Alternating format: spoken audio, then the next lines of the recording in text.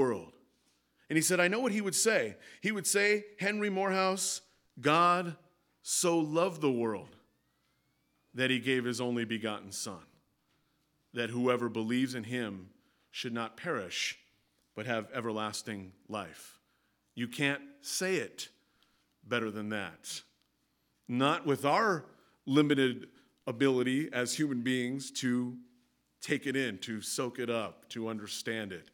It can't be said better than that. If indeed the Bible is the most read book in human history, and it is, and if indeed the book of John is the most read book in the Bible, and it probably is, and if John chapter 3 is the most well-known and most read chapter in all of the Bible, and it probably is, then John 3:16 would be accordingly the most widely read, well-known sentence in all of human history, which is rightly fitting because it deals with the most important issue that can ever be dealt with in any human life, and that is a person's eternal destiny.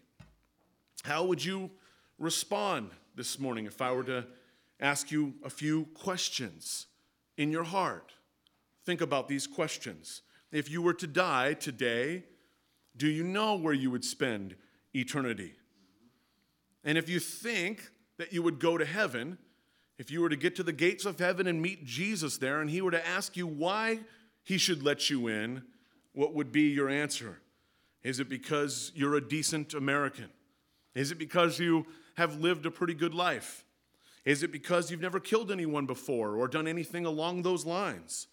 Is it because you consider yourself pretty religious? Is it because you go to church every now and again?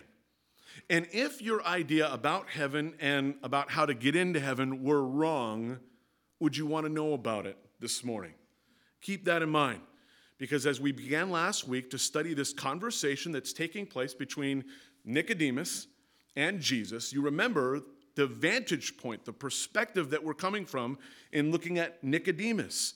He's like the Pope of the day. He's the most religious man. If they were going to take a vote on the most religious man in the world at that time, Nicodemus probably would have won that vote.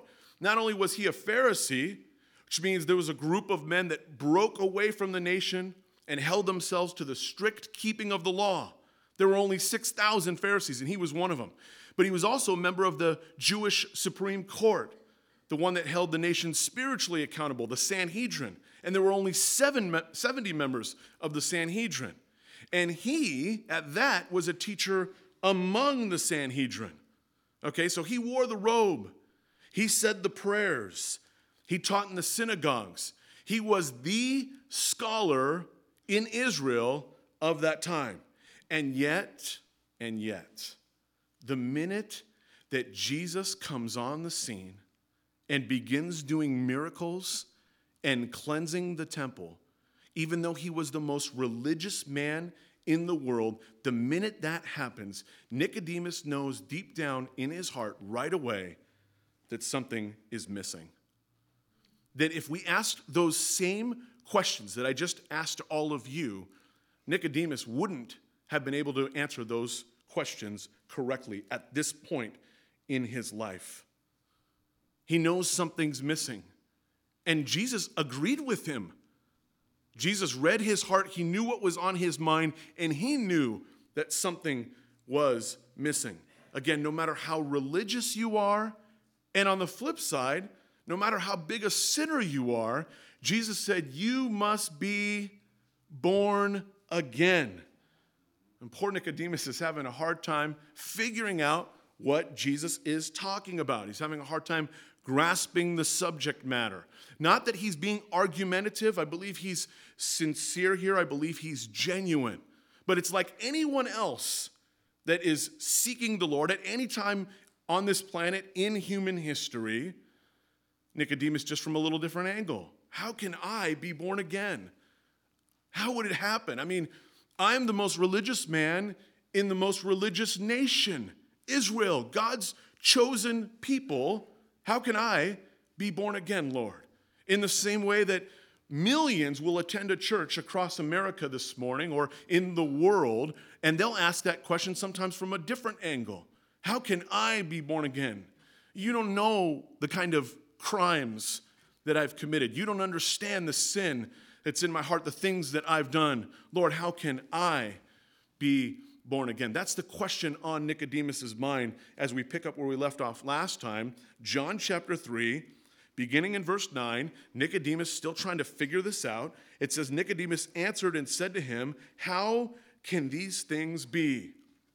The only limitation we have sometimes with reading as opposed to talking is you can't hear tone of voice.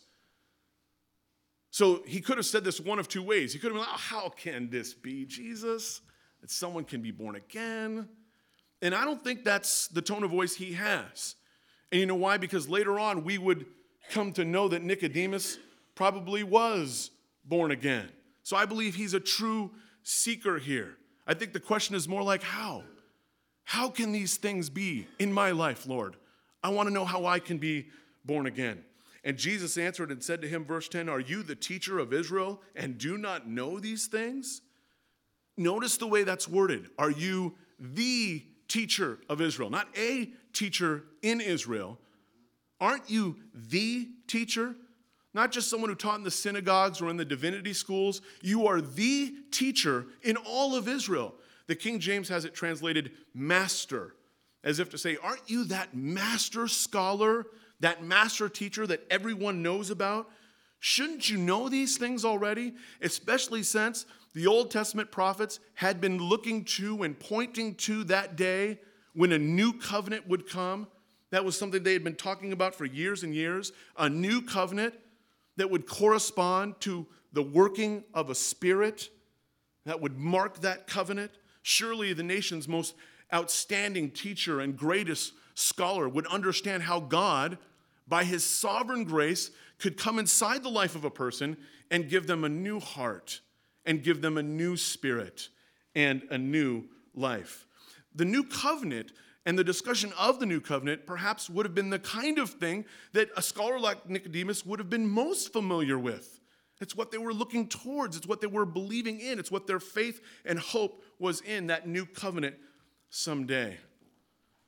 But here's the thing. Nicodemus, he had a lot of knowledge, but he didn't know God. Understand this morning there are a lot of people that are going to miss heaven by the distance of about 18 inches. Of what they know about God here, but not knowing God here in their heart. See, Nicodemus had been studying his whole life.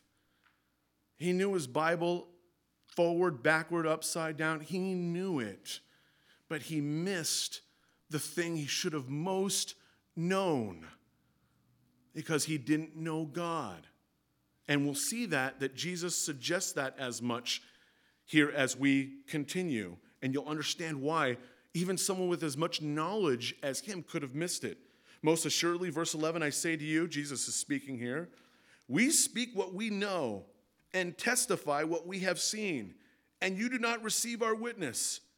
If I have told you earthly things and you do not believe, how will you believe if I tell you heavenly things? In other words, he's not even getting the basics down.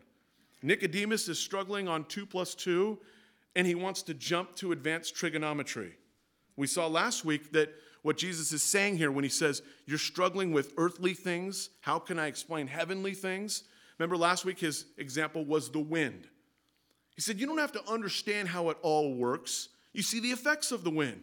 It comes and goes, and you don't know where it comes from or where it's going, is what he said. You can't observe the wind. You can't put your fingers on the wind, but you don't deny it's there. Same thing with the new birth.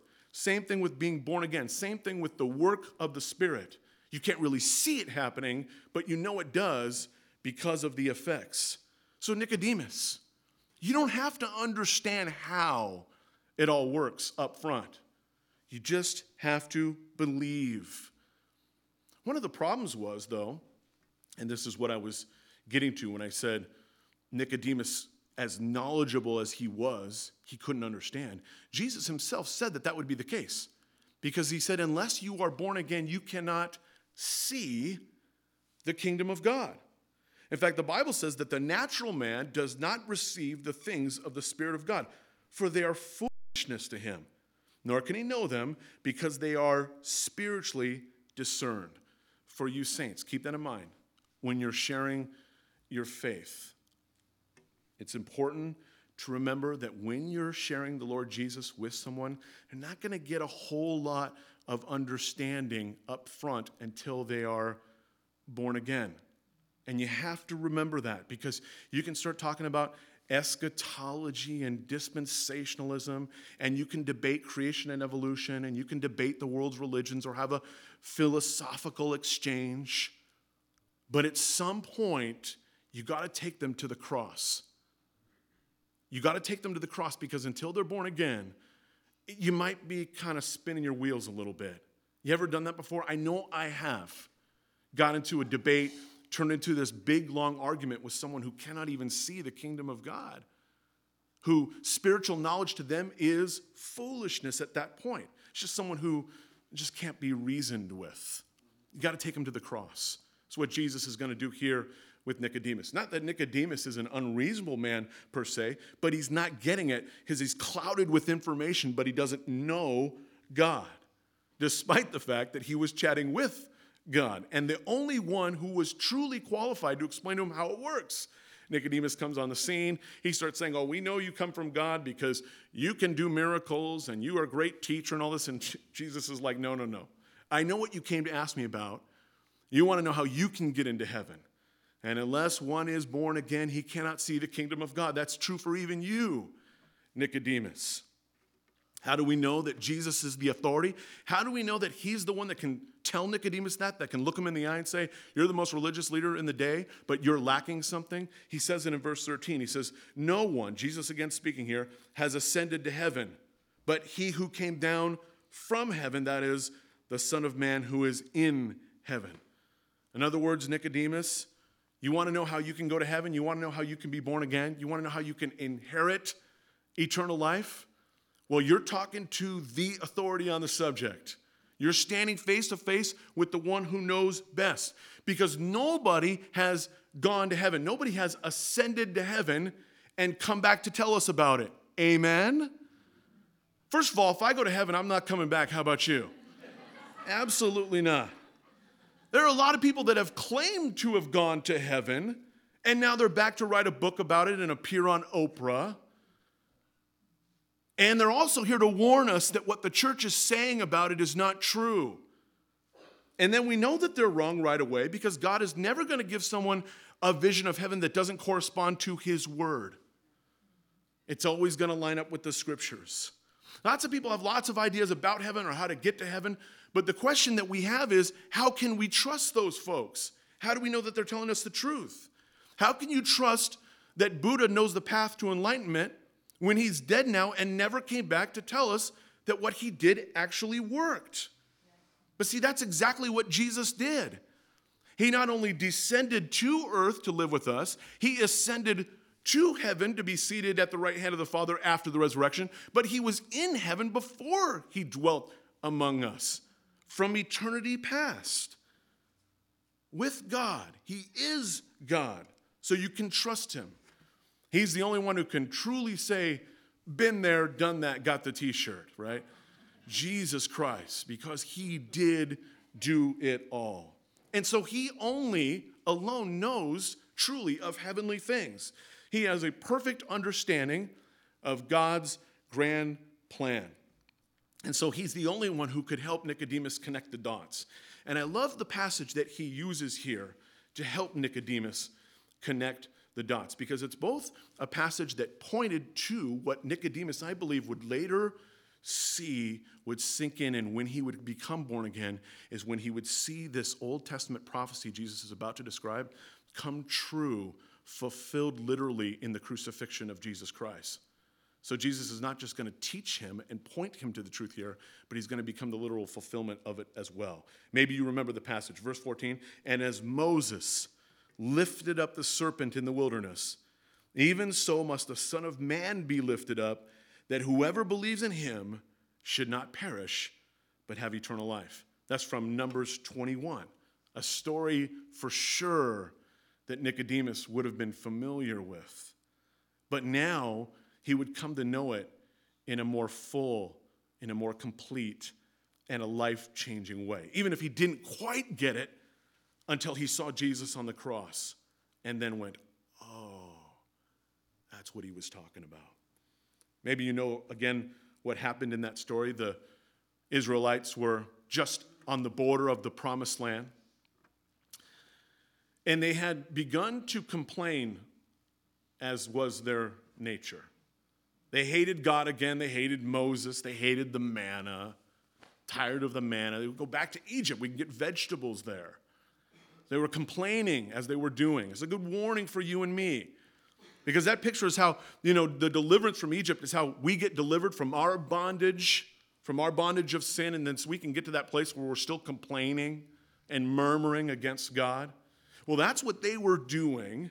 And so what did God do in that story? He sent snakes into the midst of the camp. Snakes, a picture of evil, picture of sin.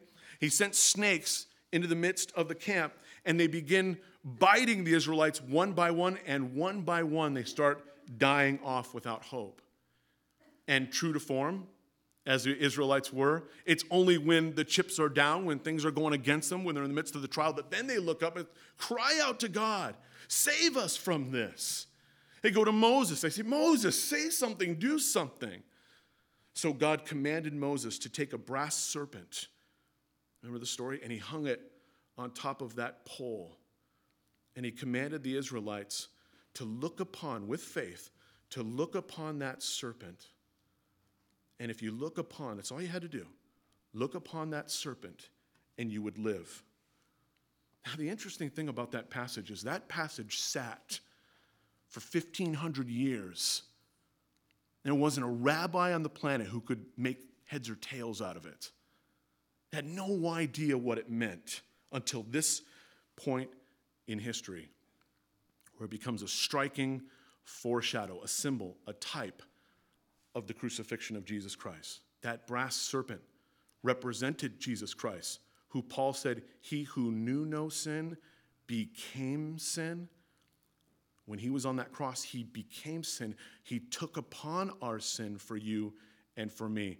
And the way that one becomes born again is to look to Jesus, to place your trust in Jesus. And that was all that the Israelites were asked to do. You look at that serpent on the pole, and you will live. Now, keep in mind two things from Numbers 21. First of all, the poisonous bite of those snakes in that scene was terminal. And number two, there was only one cure. They had to look to that serpent in faith. Not concoct some remedy, not fight the serpents, not take up an offering, not pray, certainly not look to Moses, but look at that serpent up on top of that pole. The only thing that was required was a look of faith. And it didn't matter how many times they were bitten or how infected they were. Think about that. They just had to look by faith at that serpent on the pole. Well, I don't understand how that works. You don't have to understand how that works or why. You just have to believe. And you know it had to happen, right? Classic. It had to happen. We know it had to happen. That there were some Israelites there, and they're being bitten, and they're dying off one by one, and they're in this terrible condition, and someone comes along and says, all you have to do, Moses said, is look at the serpent on the pole. That's all you have to do, and you'll live. And you got to believe some people were like, well, I don't know. That's kind of narrow-minded. Isn't there another way to do it? It's a little bit exclusive. How would that work anyway? I'm not so sure that I can believe that. There's got to be more than one way. And, we can rationalize and internalize to death, can't we? And some will do it all the way to eternal death. They'll just rationalize away instead of just looking to Jesus to believe. All you got to do is believe. It's that simple. And I got to tell you something. You're here this morning, and you're not a regular attender here. You may not know this, but you're in with us in a certain club. We're all in a club of people that have been snake bit by sin. Every single one of us, born dead in their trespasses of sin. Every single one of us. You've blown it before? Yeah. You ever told a lie? Yeah. Or else, if you say no, then you're lying right now, right? It's the old thing, right? We've all sinned and fallen short of the glory of God. So we're all sinners. And all you have to do is simply trust in him, that he can provide that serum, right? That antitoxin there to take away that sin, to cover it over for all of eternity. And why?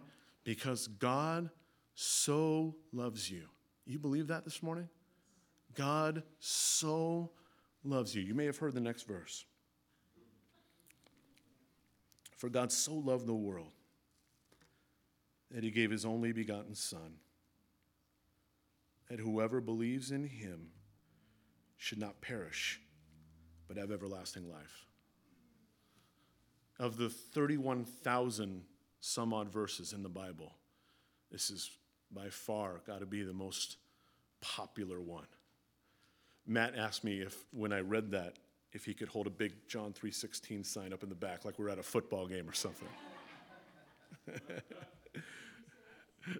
Yeah, I did. Yeah, go ahead. Where's your sign?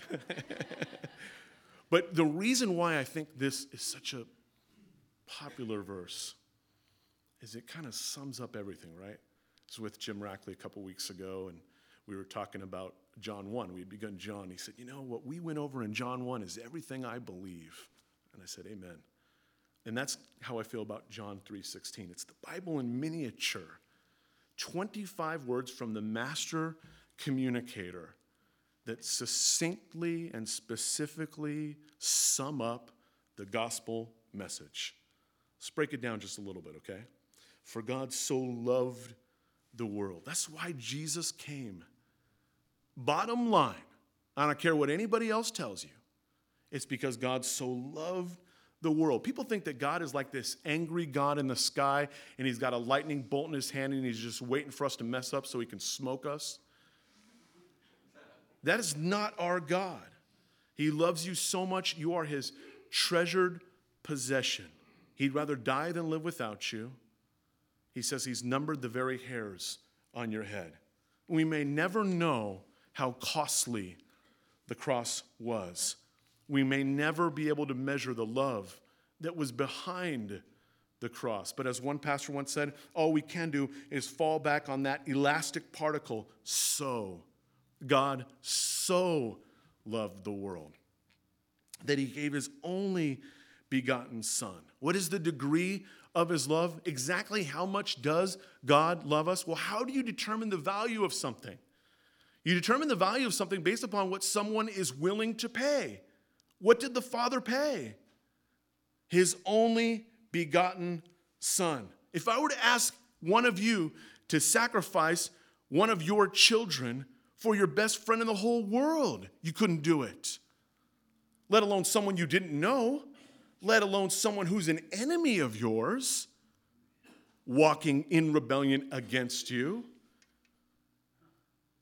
You couldn't do it.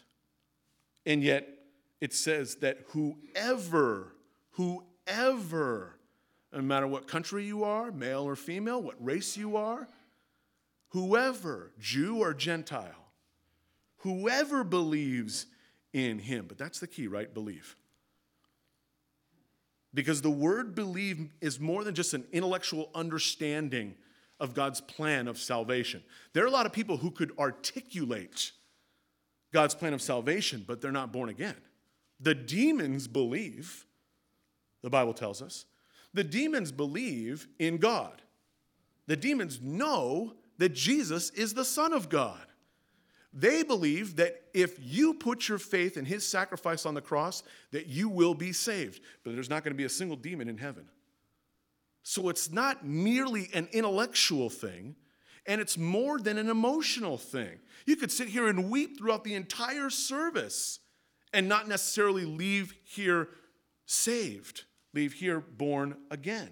Believing is this, pay attention now, is putting your whole confidence for your soul, for your eternal destiny into God's hands, trusting Jesus that his sacrifice is the only thing that will allow you to enter into heaven, to inherit eternal life. It's trusting your whole self. It's placing your entire weight of your life on Jesus Christ. When you walked in this morning, you sat down and you believed that the chair you were sitting on was going to hold you up throughout the entire service. That's a faith proposition, okay? These chairs are new. I think they'll do the job, but you believe by faith. And the same thing is there, except multiplied by eternity. I'm going to rest my entire self, my soul, on Jesus Christ. There was a missionary, and he was overseas in another land, and he was trying to find a word in the native language for belief. He was struggling to find the right word that he could fill in to teach the natives about John 3:16. And finally one day, he saw one of the natives who had been having a rough day, running around doing all kinds of crazy things, run into his hut, leap up on top of his hammock, sigh. He said one word, and then he rested there. And that missionary asked him, "What was that one word that you said when you rested upon the hammock? What did that word mean?" He said, "It meant I am resting all my weight here." And he said, "That's it. That's the word I was looking for. That's what belief is. I'm going to rest my whole self on Jesus Christ, on his sacrifice on the cross and his resurrection from the dead. That pays the price for my sins and allows me to inherit eternal life." Casting oneself unreservedly into the hands of our Lord, into Jesus. Lord, I believe. Help my unbelief. I'm resting my soul into your hands for all of eternity. Because that's the last part of that verse, right? That whoever believes in him should not perish, but have everlasting life. I'm so glad that nobody has to perish, but many will. Because they will choose not to believe. They will choose to reject Jesus Christ.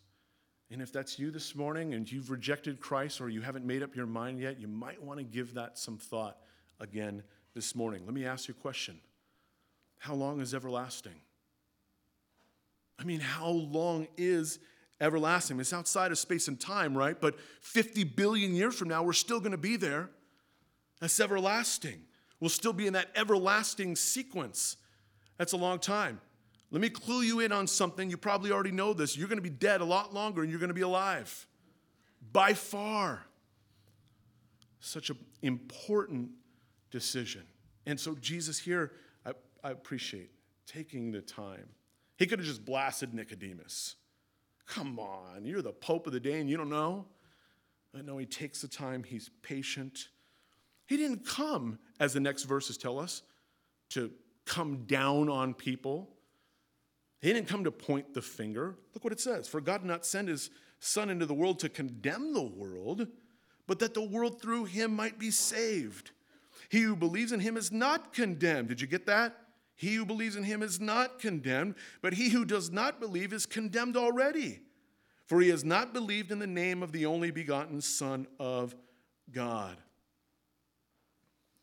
Jesus didn't come to condemn anyone. You Christians, you're always condemning. You're condemning homosexuality. You're condemning abortion. You're condemning sin. You're always condemning. No, we're not. It's condemned already. The whole thing's condemned already, the Lord Jesus said. We're just trying to tell them to get out while they can and find the Lord so that they wouldn't be anymore. I love the way J. Vernon McGee put it. He said, there are a great many who feel that the world is on trial today. It is not. Our position is something more like a man who is in prison being asked whether or not he will accept a pardon. That is the gospel. It is not telling a man he is on trial. He's already condemned. He is already in prison awaiting execution. But the gospel tells him a pardon is offered to him. The point is, will you accept the pardon? Because the Bible says that God does not delight in the death of the wicked, and that his desire is that all people would be saved. So Jesus has come, not to bring condemnation, but to bring life, to bring salvation to you and to me. He came not to point the finger, not to come down on people, but to reach out to people. You know the old story, right? The old parable. There's a man who decided he was going to try to travel by foot the entire globe. And somewhere along his travels, he got stuck in quicksand. And as he slowly began to sink, along came Confucius. And Confucius says, "Confucius say it is evident that man should avoid such situations." And he went on his way. And Muhammad said, "Alas, Allah wills." And he went on his way. And Buddha came along and said, "Let this man's dilemma be an illustration for many." And he went on his way. Krishna came by and said, "Well, better luck next time." And he went on his way. And Jesus came by and said, "Nothing," and held out his hand to pull the man in. And he does the exact same thing for every single one of us this morning. He reaches out his hand and he offers for you to take it so that he can pull you out of the quicksand of the sin that's in your life. But the tragic response from so many is that they will refuse to come to Jesus, and so they will remain to be condemned until they do. Do you know that there's an estimated 100,000 people that die every year in the United States from preventable diseases? There is a cure, but for one reason or another, they just choose not to take it, not to take the vaccine. Now, to you and to me, we hear that and we go, that's lunacy. But how much more crazy is it to reject Jesus Christ, who has the vaccine for eternity? I mean, again, times infinity. And that's what people are doing. God has done everything he can to help people become born again. But he won't force anyone. Right? That's the big thing. If you want to run right over the cross of Christ into hell, that's your decision. He's not going to force anyone. He can't. It's a love offering. Forced love is a contradiction. Doesn't make any sense. You've got to choose to love him back. And so the question that boggles all of our minds this morning is, why wouldn't just everyone accept Jesus? Well, as he looks at the last few verses here, Jesus, I believe, gives us the answer to that question. He says, "And this is the condemnation, that the light has come into the world, and men love darkness rather than light, because their deeds were evil. For everyone practicing evil hates the light and does not come to the light, lest his deeds should be exposed. But he who does the truth comes to the light, that his deeds may be clearly seen, that they have been done in God." Why don't people come to the light, Jesus says? It's not because they have a problem with the gospel intellectually. It's not because they're struggling with it philosophically. In reality, they don't come to the light because, he says, they prefer the darkness. In other words, they love their sin too much. Again, important for us to remember when we're sharing our faith with people about Jesus Christ. When we're sharing our faith, you need to remember when someone's trying to question you or undermine your faith that the deal is never, ever evolution. It's never Cain's wife. It's never the virgin birth. That's not it right there. It's that they love their sin, that the love of their sin trumps, in their mind, an invitation to be loved by the Creator, and to the point where ultimately they just end up choosing to ignore the Creator all throughout their life. That is the one and only way that someone can remain condemned. They got to choose to just block that out. Because the Lord's speaking, the Bible says that he's put the consciousness of himself on all of our hearts. You can't walk up and down a street corner without seeing some imagery, not too long in life, or someone passing you a tract, or someone at work sharing their faith with you, or hearing something on TV. It's just a matter of time. You have to choose to block that out. I was on a website yesterday where that was the goal of that website. It's an atheist forum where atheists who are struggling when they hear these key words that freak them out. Words like God, words like devil, words like heaven, hell, salvation, righteousness, sin. When they hear those words, it drives them insane. And so there's this forum they can go to get coaching on how to block those words out. I can't think of a more atrocious service. I can't think of something more out of the pit of hell. Coaching people on how to deal intellectually, emotionally with their atheism. Because keep in mind, it's so dangerous that they do that because that's the only way someone can remain condemned, is to just choose to block him out. Because remember, go back to verse 18. He said, he who believes in him is not condemned, but he who does not believe is condemned already. Why? Well, because he's done a lot of wickedness. No, because he's killed a bunch of people. No, this guy is the worst, man. He's a corrupt person. He's a liar. No, because he has not believed in the name of the only begotten Son of God. Now, sometimes we think what sends someone to hell is some especially grievous, heinous, wicked kind of sin. No, it's just choosing to reject God's Son, Jesus Christ, all throughout life. That is the only sin that results in permanent condemnation. Now, you shouldn't come to God out of fear per se, but out of a response to his pull, out of a desire to have a relationship with him, to love him as he loves you. But let me tell you, you do not want to be separated from God in hell for all of eternity. You just don't. You have any sense at all what hell is like? There was a church outside of Atlanta. They had one of those signs like we have out front here. And I don't think someone had thought through the progression of what they'd put on the sign. It had the name of the church on the top line, and then it had the pastor's name on the second line. We won't ever do that. And then on the third line was the passage that he was going to be speaking out of, and the title of the message, which was, "Do you know what hell is?" And then on the bottom line, it says, "Come hear our organist Sunday morning." Do you know what hell is? Come here. I don't think they thought that through very well.